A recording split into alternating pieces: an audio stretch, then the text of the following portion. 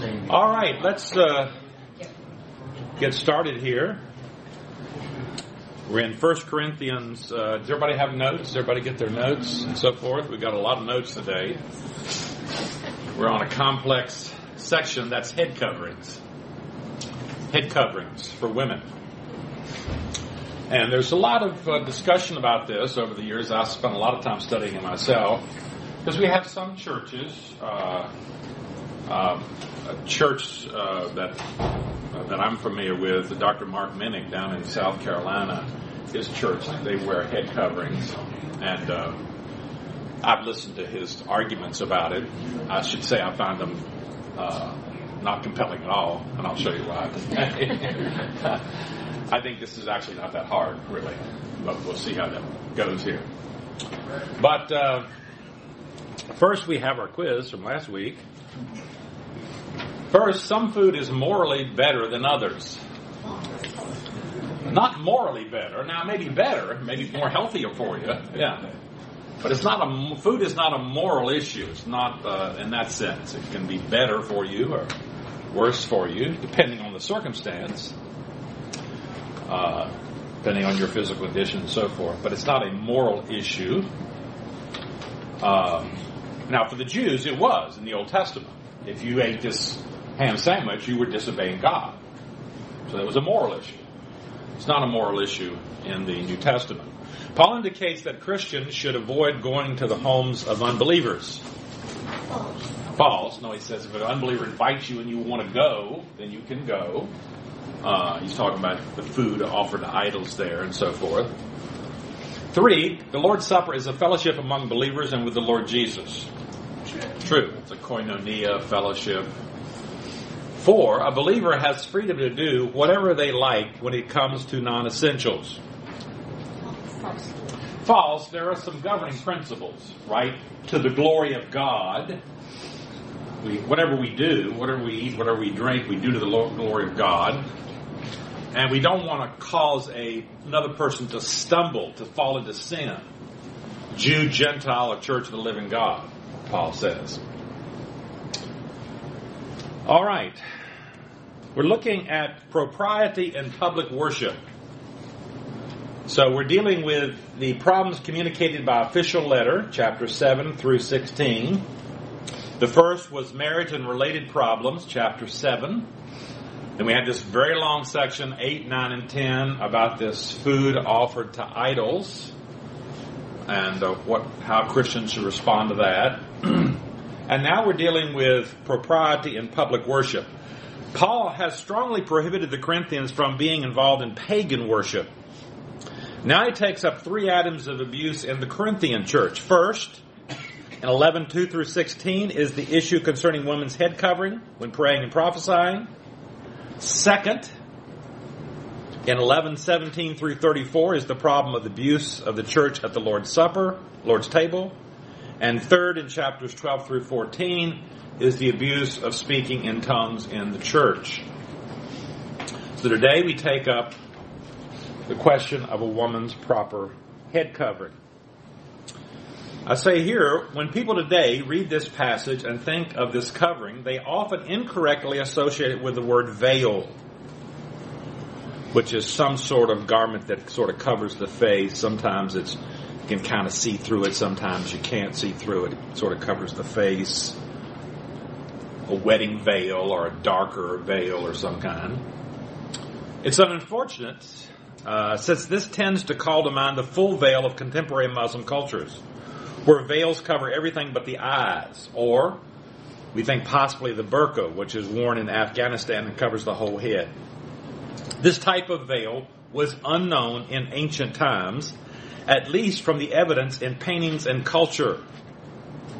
From what we can learn from the New Testament era, the statues and artwork that have survived, the covering Paul has reference to was either the loose end of an outer garment or a separately fitting linen cloth worn over the top of the head, much like a modern-day scarf. So you can see it. You have a lot of examples of statues and paintings with the head covering.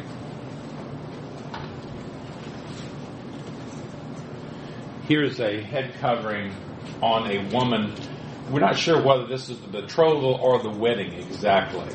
Could be either one of them, but this is the woman here, the husband, and the head covering here. In Paul's day, the head covering was just that, a head covering only. The word uncovered in verses 5, the word uncovered in verse 5 that we'll get to, and the word cover in verse 6 and 7 clearly indicate an external covering. This covering cannot be the woman's hair.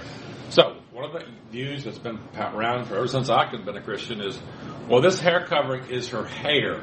Because Paul will talk about her, the covering is given to her, her hair is given to her as a covering. And so people will say, well, what the covering we're talking about is the hair. That's not true. It's absolutely not true. Cannot be true. Because these words speak of an external covering. Something is put on top of her head, and it's not her hair. The common practice in the Roman world was for married women to wear a head covering in public. The head covering made it clear to everyone that a woman was married. The thin scarf or head covering symbolized a married woman's modesty and chastity and submission to her husband. It was one way in which a wife honored her husband. But a new kind of wife was emerging at this time in the Roman world. One who rebelled against the cultural milieu that allowed husbands but not wives to be sexually promiscuous. And we talked about this at Corinth. That in the ancient world, men were allowed to be promiscuous. They could go to prostitutes. This was acceptable. Not women, not married women, no. That would be adultery. One way in which such wives could flaunt their freedom was by removing their head covering. Some women in Corinth, in the Corinthian church, were discarding their head covering in the assembly. Paul considers the woman's action shameful, and for that reason he offers a theological reason for maintaining the custom of head coverings for Christian wives while praying or prophesying during a time of corporate worship. To deliberately remove her head covering in such a setting would identify her with these other promiscuous women. It would also show she's not in submission to her husband. We'll get to it. We start off with a statement of praise. Paul says, I praise you for remembering me in everything and for holding to the traditions just as I passed them on to you. Having exhorted the Corinthians to imitate his imitation of Christ, Paul now commends the Corinthians for doing so with regard to the traditions, just as I passed them on to you. However, these words of praise are surprising in light of what has gone on in the previous 10 chapters. Yet we should remember that though the Corinthians had problems, they were not an apostate church. So sometimes when we think of the Corinthian church, we think of it in terms worse than it was. It had some problems. But it's not an apostate. It's a gospel church. There is the gospel there. People are saved there. There are believers there. Even though they have a lot of problems, serious problems. When I say an apostate church, I'm talking about churches like in our day that maybe have the name First Baptist Church of someplace, but they don't believe the Bible. They don't hold to the Bible. They don't hold any doctrines. It's just, it's just social getting together. So that's an apostate. They've turned from the faith. There are plenty of churches like that. Plenty of apostate churches. But this is not one. They are keeping certain unmentioned traditions. But there is a problem with certain wives at Corinth who were discarding, the traditional head covering. Paul starts with the principle of subordination, verse 3. But I want you to realize that the head of every man is Christ, and the head of the woman is man, or the head of the wife is man, and the head of Christ is God. In spite of the fact that the Corinthians have kept some teachings or traditions, they have not kept them all. And so Paul begins in verse 3 with a but. But, he says, there are certain things you need to know. What he wants them to know takes the form of a theological statement or principle that will serve as the point of reference for the conclusion that immediately follows in verses 4 through 6. The theological statement or principle is this: the head of every man is Christ, and the head of the woman or wife is man, and the head of Christ is God. This statement is in three parts, each using the word head metaphorically or figuratively to express a different relationship. Man, Christ, woman, man, Christ, woman, man, Christ, God. Greek does not have a separate word for woman and wife. Greek does not have a separate word for woman and wife. A single word, gune, is used for both. So, here's the Greek word.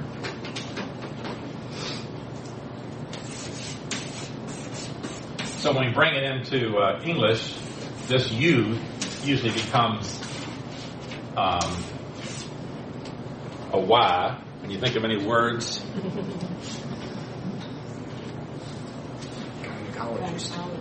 Gynecology and all those kind of things. So, the Greek word for woman means wife. And the Greek word for man means husband. At least one of the words for man, for a male, means husband. So there's no separate word. This creates problems like in John 4 when Jesus said, the woman at the well, you've had so many men, you've had so many husbands, and none of them, and the one you have now is not your, what is he talking about? Sometimes it's hard to know. Jesus talking about husband, she had so many husbands, apparently, and the person you're living with now, you've got so many, and the person you're living with now is not your husband. It can be difficult sometimes to know how to translate whether we're talking about a husband or just a man. So, I'm saying here, this is true for the man and husband. In this passage, it specifically refers to the wife in 3, 5, 6, 10, 13. Now, the NIV is translated as woman. It's hard to know what to do. Translators are concerned about what to do with this word. The ESV in these verses translates in 3, 5, 6, 10, 13, wife. I think it's wife. I think very clearly it's wife here, but some like to just keep it woman, and we'll talk about that. So that's why I put in brackets, wife. And the head of the wife is the man or the husband and the head. This statement is setting forth the principle of subordination. The word head means authority over.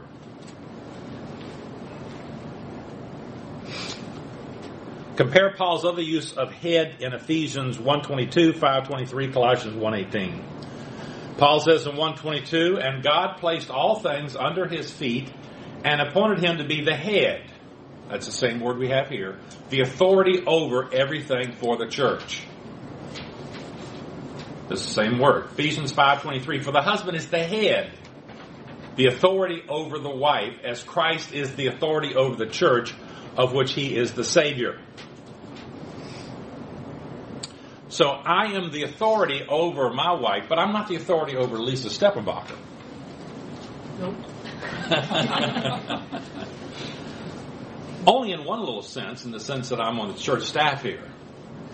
Pastor Ken is not, her husband Jim is the authority over his wife, but Pastor Ken has some authority. He's the pastor of the church. So leaders, political leaders have authority over us. Police can have authority over us. There are people who can have authority over us. Our boss, when we work, we're working for somebody. They have authority over us, you know.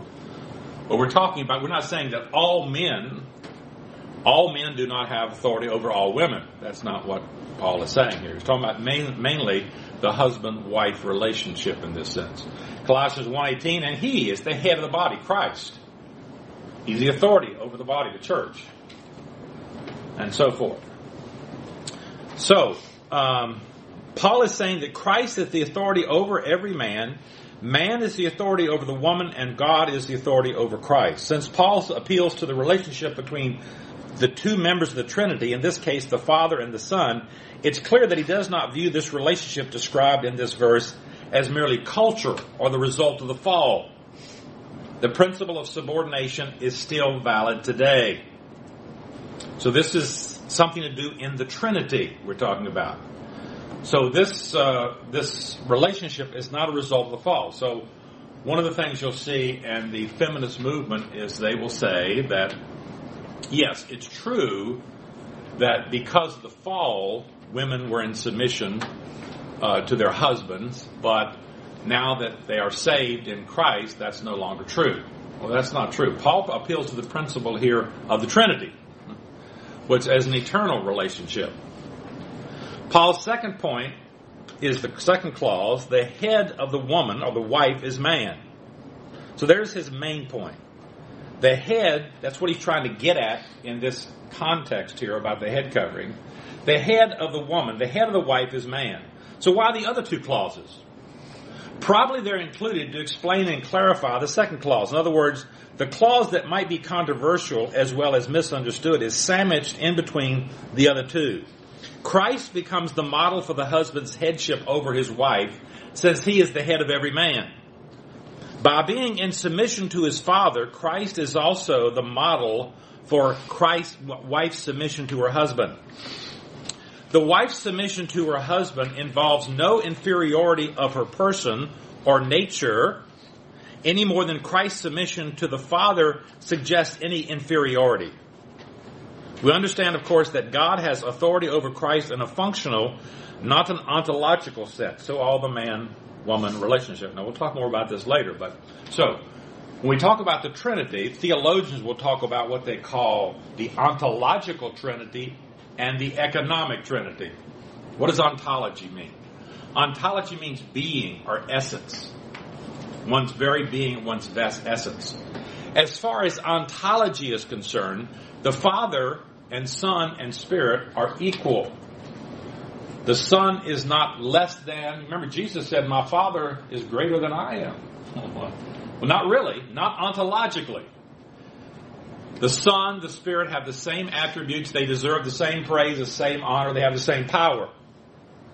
But they function in an economic. Economics means function, how they function. They function in a hierarchical relationship. The Father is the one who sends the Son. And the Father and the Son send the Spirit. So they function in this economic relationship, in this working relationship. That's how they work. So, but they're equal in honor, glory, being. Ontologically, they're equal. So the same with the man and the woman. Same with the husband and wife. So that helps us understand what he's getting at here. He's talking about a function, how they function. So, Pastor Ken is the greatest authority in this church. But that doesn't necessarily mean he's the smartest guy. He's pretty smart. But there could be somebody here with a higher IQ, you know. That's true in the marriage too. The wife may have a higher IQ, you know, and so maybe she should handle the finances, man, you know, because she might be better at finances. Maybe she's got an accounting degree or something, you know, she might be better. But so that's not what we're talking about. We're not talking about abilities and that kind of thing. We're talking about how this thing works out, how it functions. Remember, this verse is Paul's main point. The principle of subordination is the key to what Paul says. People get all caught up in the details and miss the main point, which is the subordination of the wife to the husband. The key, the head covering must be maintained in Corinth in that culture, because for a wife to refuse to wear it meant she was not in subordination to her husband. All right, conclusions about head coverings based upon wives' subordination. Every man who prays and prophesies with his head covered dishonors his head. In the first conclusion, Paul begins with the men. Even though the real issue at Corinth is with the women, Paul seems to be setting his argument up with the women in verse 5 and 6 by means of a hypothetical situation here in verse 4 with men. If a man were to have his head covered when praying or prophesying, he would bring shame to his head, who, according to verse 3, is Christ. This is so because a head covering was what a wife wore in Corinth to show her subordination to her husband. If a man wore a head covering, he would be shamefully depicting himself as a woman because, according to custom, women wore a head covering. If a man were to wear a head covering, he would not be conforming to the role God intended for him as a man, and thus would bring dishonor on himself and his head, his authority, Jesus Christ. Now, the two verbs here, pray and prophesy, make it clear that we are dealing with the assembly at worship. You can pray in private, but you can't prophesy in private. Praying and prophesying together are something that's done in the assembly. The idea of prophesying refers to the gift of prophecy, which is the giving of authoritative revelation from God. The consistent New Testament idea is that a prophecy is an actual message or oracle from God. So the word is not used in the New Testament to refer to the interpretation of an oracle by a skilled interpreter. Prophecy in Paul is nothing else than inspired speech. The gift of prophecy is not necessarily equated with teaching or governing. In prophecy, God puts the words into the mouth of the prophet, who is basically simply a mouthpiece for God.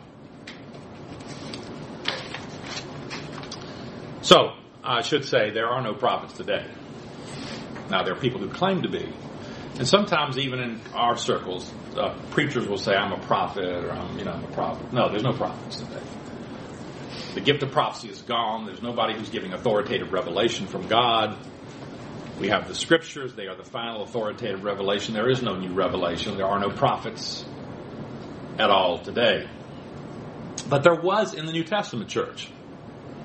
There are people who had these spiritual gifts that we'll see. Prophecy is one of them, tongues and others. These were available before the New Testament was written. The early church needed direction and help. They had the Old Testament. They didn't have any New Testament. So there were prophets who would give words from God and so forth. Verse 5a, 11:5a. But every woman or wife, who prays or prophesies with her head uncovered, dishonors her head. By way of contrast, Paul now addresses the wife with a sentence that is in perfect balance with verse 4. She brings shame on her head if she prays or prophesies with her head uncovered. Her head refers to her husband. This means that she disgraces her husband in terms of the husband-wife relationship by showing a disregard for God's order of subordination. She does this by dressing like a man, that is, not wearing a head covering. At Corinth, if a wife failed to wear a head covering and so dressed like a man, she brought shame on herself and her husband. This is because her behavior would be a symbol of her rebellion against the created order, the intended relationship between husband and wife. Thus, Paul teaches that women can pray and prophesy in public, but they must do so with the demeanor and attitude that supports male leadership, male headship, which in Corinth meant wearing a head covering. A head covering at Corinth communicated a submissive demeanor and feminine adornment. Paul does not forbid women from participating in public worship, but he does insist that in their participation they should evidence a demeanor that is humble and submissive to male leadership. Remember 1 Timothy 2:12. Paul says, I do not permit a woman to teach or to have authority over a man. So, should I say any more?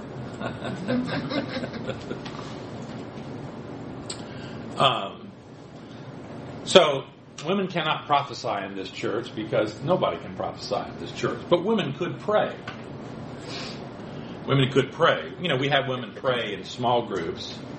Some have asked, why don't we have women pray at other times? And we could. I say we. I'm just... Talk to Pastor Ken about that. But the theory behind this is, I think, as I understand the leadership, they're trying to, what they're trying to do is to communicate the need for male leadership in the church. They're trying to set an example of male leadership because that's a problem. Male leadership is a problem in the church, in the society. Proper male leadership, not the wrong kind, but the right kind. So they're trying to set an example by having men pray, and that's the reason for it. It's not that it would be unscriptural or it won't be done in the future. So if you get called on to pray, be ready. So I'm just telling you, here it is. Verse 5b, it is the same as having her head shaved. That is, the woman who prays and prophesies with her head uncovered dishonors her head. It is the same as having her head shaved. For if a woman, wife, does not cover her head, she might as well have her hair cut off. But if it's a disgrace for a woman to have her hair cut off or her head shaved, then she should cover her head. I said previously that the wife's shame is not wearing a head covering is due to her appearing like a man. This is confirmed by Paul's explanation 4 in verses 5b and 6. A woman's failure to wear a head covering is analogous to her having her hair cut short or shaved. It is, as Paul says, the same as having her head shaved. Most wives in the culture of Paul's day would have been ashamed of appearing in public with her head shaved or her hair cut short because she would look like a man. Paul's point about a woman's head covering being shaved seems to be that if a woman does not cover her head, which means she is bringing shame on her head, then let her go all the way and be shaved, that is, having hair like a man's. Now, some have argued that prostitutes at Corinth shaved their heads. And there may be some support for this in the documents. That's possible. Normally, it was a sign of shame if a woman had her hair cut or head shaved. According to the documents we have, a husband could cut the hair off of an adulterous wife and kick her out of the house. But one of the things he would do to point out her shame of adultery is cut her head or shave her head and kick her out of the house. Additional reasons for wives to wear head coverings and men to not. A man ought not to cover his head since he is the image and glory of God, but woman is the glory of the man. Paul intends what follows in verses 7 through 10 to be an elaboration on verses 4 through 6, explaining why men should not, but wives should be covered while praying and prophesying. This elaboration seems designed to explain how the wives praying or prophesying uncovered brings shame on her head. The second part of verse 7, but the woman is the glory of the man, is elliptical. That is, something has been left out. Paul intends the reader to fill in the missing words from the man's side. I thought you just had surgery on your knees. Tuesday. Oh, okay. I was thinking, I got confused on that. Either that or it was a quick recovery. Boy, I said, man, that was really quick. You walking in here and I thought you just had surgery. It's Tuesday, okay. Tuesday, yeah. All right. All right. Man, I thought we were in the day of miracles here. Might as well prophesy to that. I know it, man. I'll tell you. I was saying, because I was going to ask your wife about how your surgery came off. She shakes, don't All right. So the second part of verse 7, but the woman is the glory of the man, is elliptical. That is, something has been left out. Paul intends the reader to fill in the missing words for the man's side. On the one hand, a man ought not to cover his head, since he is the image and glory of God. But on the other hand, the woman ought to cover her head, since she is the glory of the man. Paul is not denying in this verse that women are also created in God's image. He is referring to the creation account. Since he's referring to the creation account, he was obviously aware that Genesis teaches that both men and women are created in God's image. Remember Genesis 1:27. So God created mankind in his own image. In the image of God, he created them, male and female, he created them. In fact, Paul does not say that woman is not in the image of God. Paul's emphasis is on the word glory, which in this context means something like honor. Woman is the glory of man. Woman is to honor man, I'm arguing. This is confirmed, I'm going to prove that, by the fact that this is what glory means in verse 15. Notice verses 14 and 15 here. Does not the very nature of things teach you that if a man has long hair, it is a disgrace to him, but if a woman has long hair, it is her glory? So in verse 15, Paul says that long hair is a woman's glory. Conversely, in verse 14, he says if a man has long hair, it's a disgrace. It's a dishonor to him. It's clear that these two verses function as a contrast. It is glorious. It's an honor for a woman to have long hair, but it's dishonorable for a man. Thus, another way of translating the word glory in verse 15 would be with the word honor. If a man has long hair, it is dishonor, but for a woman, it is honor or glory. So back in verse 7, we see that Paul is saying that a man is the image and glory of God. That is, he is to honor God, and thus he ought not to cover his head. But the woman is the glory of the man. That is, she is to honor the man, and she does so at Corinth by covering her head. Verse 8. For man did not come from woman, but woman from man. Neither was man created for woman, but woman for man. These two verses are intended to further explain the sense of verse 7c. The woman is the glory of the man. In other words, verses 8 and 9 give two reasons why woman is the glory of man, while woman is to honor him. First, in verse 8, Paul says, that woman is the glory of man because man did not come from woman, but woman from man. That is, man does not originate from woman, but woman from man. Paul's thinking here of Genesis 2:21 through 23. You remember that passage where woman is made out of man's rib. God caused him to sleep. While he took one of the man's rib, he closed the place up.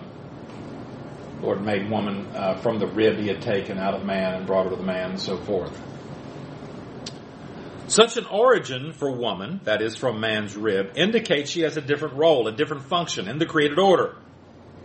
Since woman came from man, she was meant to be his glory, that is, she should honor him. Paul's thought is that one should always honor and respect the source from which one came, and the woman honors man by wearing a head covering at Corinth, thereby showing that a man is the head, that is the authority. Verse 9 explains that woman is man's glory, since man was not created because of woman, but woman because of man. Paul again here alludes to Genesis 2. Woman was to accompany man. Remember Genesis 2:18. It's not good for man to be alone. I'll make him a helper suitable for him. So he formed out of the dust of the ground all the wild animals. He brought them to man.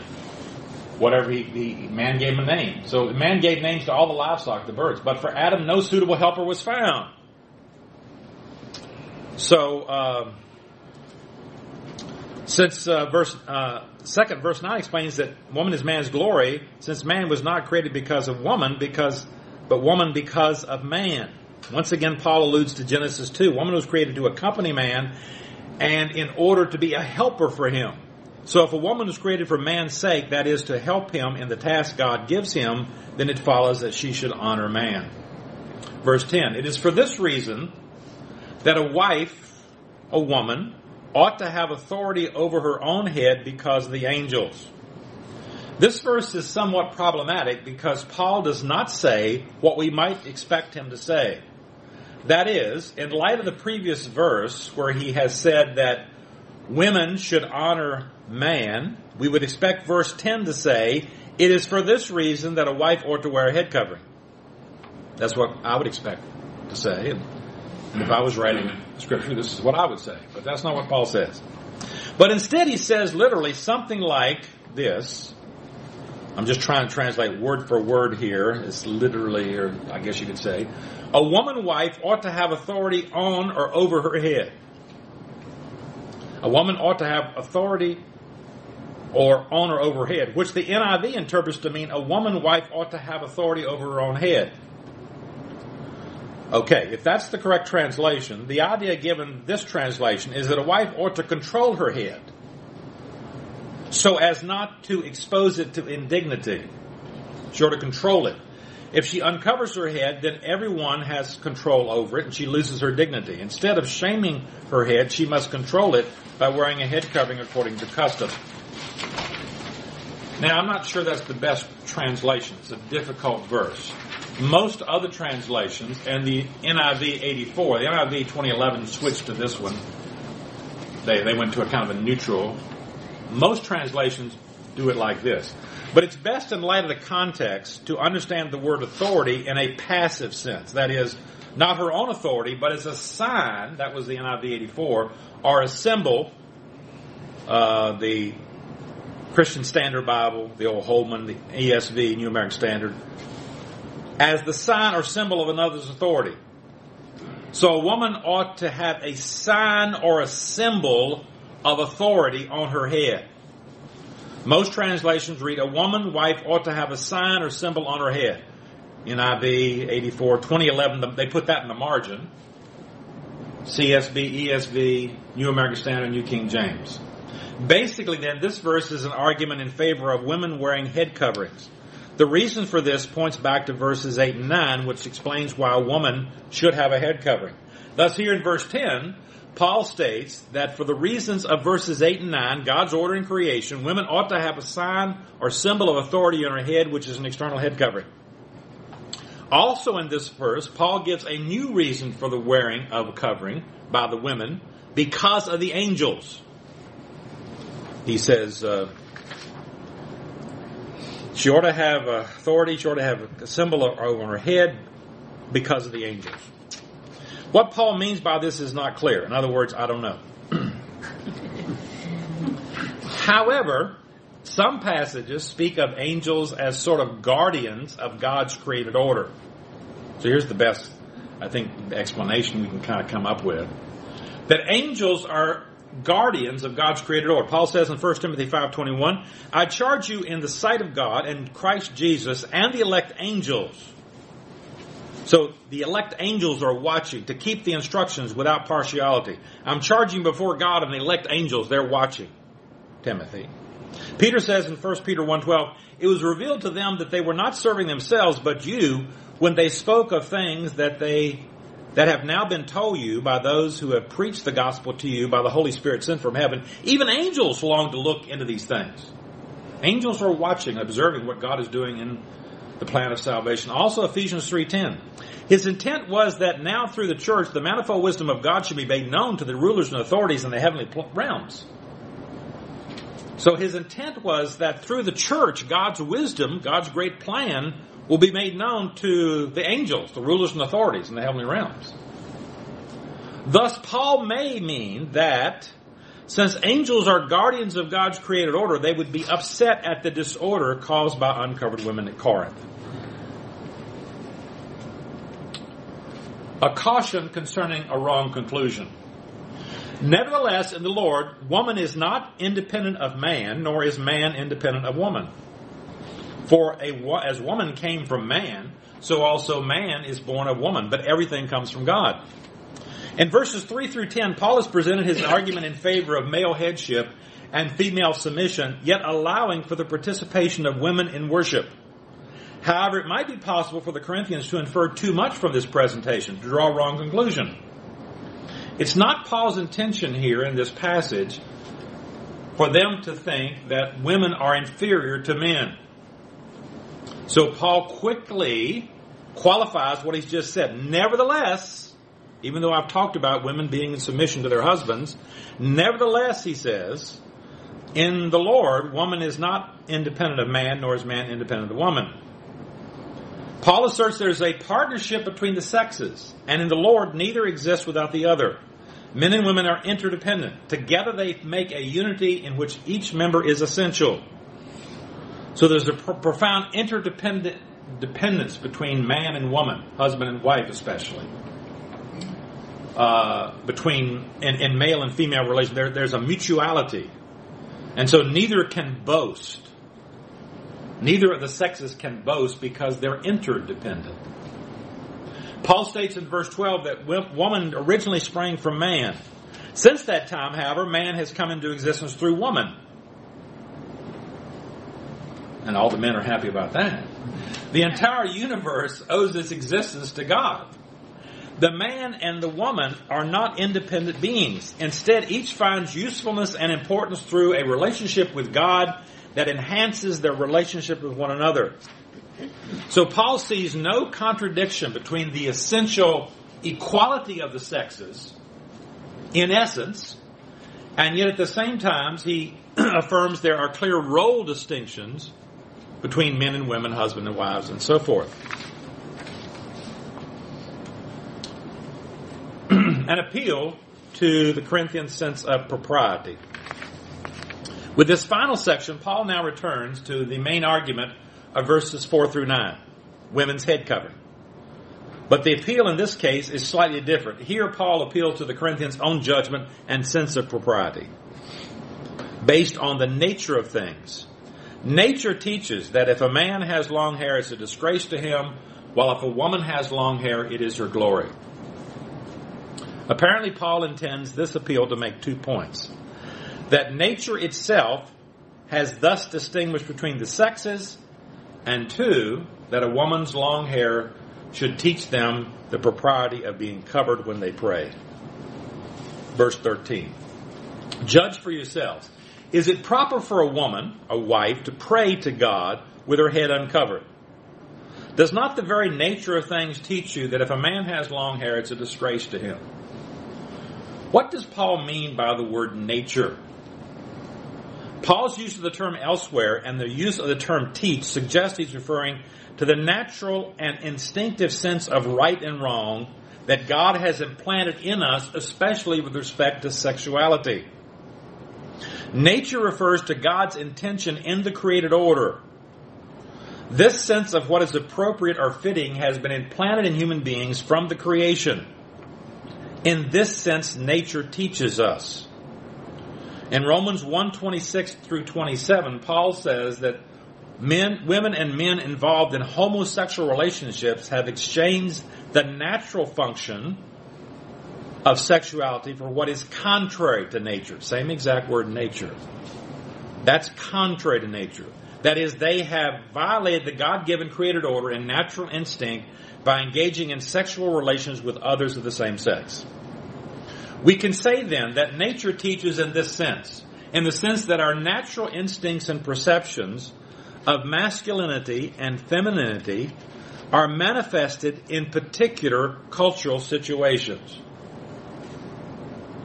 We can say then that nature teaches in the sense that our natural instincts and perceptions of masculinity and femininity are manifested in particular cultural situations. Or to say it another way, nature teaches in that the natural inclination of men and women is to feel shame when they abandon the culturally established symbols of masculinity or femininity. Thus, a male instinctively and naturally shrinks away from doing anything that his culture labels as feminine. So too, females have a natural inclination to dress like women rather than men. Paul's point, then, is that how men and women wear their hair at Corinth is a significant indication of whether they are abiding by the created order that is acting like males or females. Of course, what is appropriately masculine or feminine in hairstyle may vary, and it does vary from culture to culture. But in Corinth, as was common in the Greco-Roman world, men were generally inclined to identify with short hair and women with long hair. Verse 15. But if a woman has long hair, it is her glory, for her hair is given to her as a covering. For the woman, on the other hand, the opposite prevails. What is dishonor for the man, long hair, is glory for the woman. Glory in this instance, as we have previously noted, since it's the opposite of honor, dishonor, or disgrace, in verse 14, must mean something like distinction or honor. Paul is arguing by analogy that since women have by nature been given long hair as a sort of natural covering, then in itself points to their need to be covered when praying and prophesying. Don't get confused by Paul's argument and think that this whole passage is about long hair as a covering. The vocabulary in verses 7 through 9, the term cover and uncover used there absolutely and unequivocally speak of an external covering, not the hair. Paul is only arguing by analogy here that the long hair of women in his day points to the need for a covering. Women should, in a sense, follow the lead of culture and appeal to the custom of the churches. If anyone wants to be contentious about this, we have no other practice, nor do the churches of God. Paul draws this whole argument together with a final appeal to what goes on in the apostolic circle. We have no other practice, and the rest of the churches. The practice of certain Corinthian women who refuse to wear a head covering is what Paul refers to when he says, we have no such practice. Paul understands this instruction as binding for all churches in the New Testament world of his day. Does this passage suggest that women should return to wearing head coverings? No. We must distinguish between the fundamental principle that underlines a text and the application of that principle in a specific culture. The fundamental principle in this passage is that the sexes, although equal, are also different. God has ordained that husbands have the responsibility to lead, while wives have a complementary and supportive role. In the first century at Corinth, failure to wear a covering sent a signal to the congregation that a wife was rejecting the authority of her husband's leadership. Paul was concerned about head coverings only because of the message they sent to the people in that culture. Today, except in certain religious groups, if a woman fails to wear a head covering, no one thinks she's in rebellion. Lack of a head covering generally sends no message at all in our Western culture. Nevertheless, that does not mean that this text does not apply to our culture. The principle still stands that women should conduct themselves in church in a manner that makes it clear they submit to male leadership. Also, both men and women today should dress so that they do not look like the opposite sex. Confusion of the sexes is contrary to the God-given sense that the sexes are distinct. For example, it would be wrong for a 20th century American male to wear a dress in public. It would violate his masculinity. Everything within a male would cry out against doing this because it would violate his appropriate sense of what it means to be a man. Obviously, what is appropriate male or female dress has varied over time and is not the same in different cultures. For example, men wear skirts in Scotland. They just don't call them skirts. They are kilts. Kilts are not considered female dress in Scotland. So what is appropriate male and female dress can vary somewhat from one culture to the other and from one time period to the other. The key is that God wants Christians to avoid any confusion of the sexes, so they should dress in a way that distinguishes them from one another in their own culture. So the main idea in this passage is that at least some women at Corinth, by not wearing a head covering, were sending a signal that they were not in submission to their husband. So Paul insists that they wear the covering because of what it represents in the Corinthian culture. Women do not need to wear a head covering today because in most of American culture, the failure to do so does not send the signal of rebellion against authority. Some may still wonder whether a head covering is just cultural and not mandated today.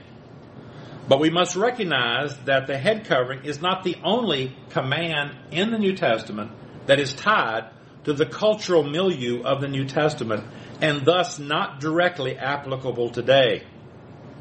The commands in the New Testament that are culturally relative, like head coverings, are basically physical actions that carry a symbolic meaning. And there are about 6 of these in the New Testament. The holy kiss, foot washing, head coverings for women, short hair for men, no jewelry or braided hair for women, and the lifting of hands in prayer. These are all physical items that carry a symbolic meaning. For example, the holy kiss was a physical expression that conveyed the idea of a welcoming greeting. If one insists that the head covering is a moral absolute, one must also argue for the holy kiss, for foot washing, for lifting hands in prayer as moral absolutes. The point is, we must still honor the principle behind these culturally relative commands, like the holy kiss, though we do not carry out the actual physical action itself, which was tied to a particular culture and time. The head covering was tied to a particular culture and time. The culture has changed. But Christian wives must still honor the principle of subordination to their husbands in whatever way is appropriate in their culture that also comports with biblical morality. Yes. Okay, men, head on the caps. Okay, in a church service, should men take their hats off in a church service, and especially when prayer is done? Sure. Probably. It's just respectful. It's just in our culture, it's respectful. When Just I was like a at a kid, baseball game, you take your cap off during the It's national respectful. It's what when I was a kid, everybody, when they entered the building, men just took off their hats, just right when they crossed the door threshold. But it's a cultural thing. Remember, this is a cultural thing. So it's not. It's not a moral absolute. No, it's not a moral absolute. The military is not allowed to wear head coverings Inside. They wear them outside. That's Yeah. where back in the day it probably came from. Yeah. Like Aaron's supposed to, when he leaves the house, he puts it on. When he gets in his car, he takes it off, puts it on to walk inside. On and off, on and off. Sometimes when you're reporting to your commanding officer, you do, don't you, wear your hat? You do wear your hat. So sometimes you wear your hat inside, but most of the time. Yeah. Or the Marine Corps, if you don't have a hat on, you don't salute. Yes, you don't salute. That's right. And real men wear garters, right? Garters? What's that? Belts. Garter belts? Yeah, I'm Scotch, and I never wore one of them kilts. Well, now we'll know what to get you for your Christmas. All right, thank you so much. Let's have a word of prayer. We'll close. Father, thank you for this time together today. Give us understanding of these truths and help us to be faithful to Scripture. We pray in Christ's name, amen.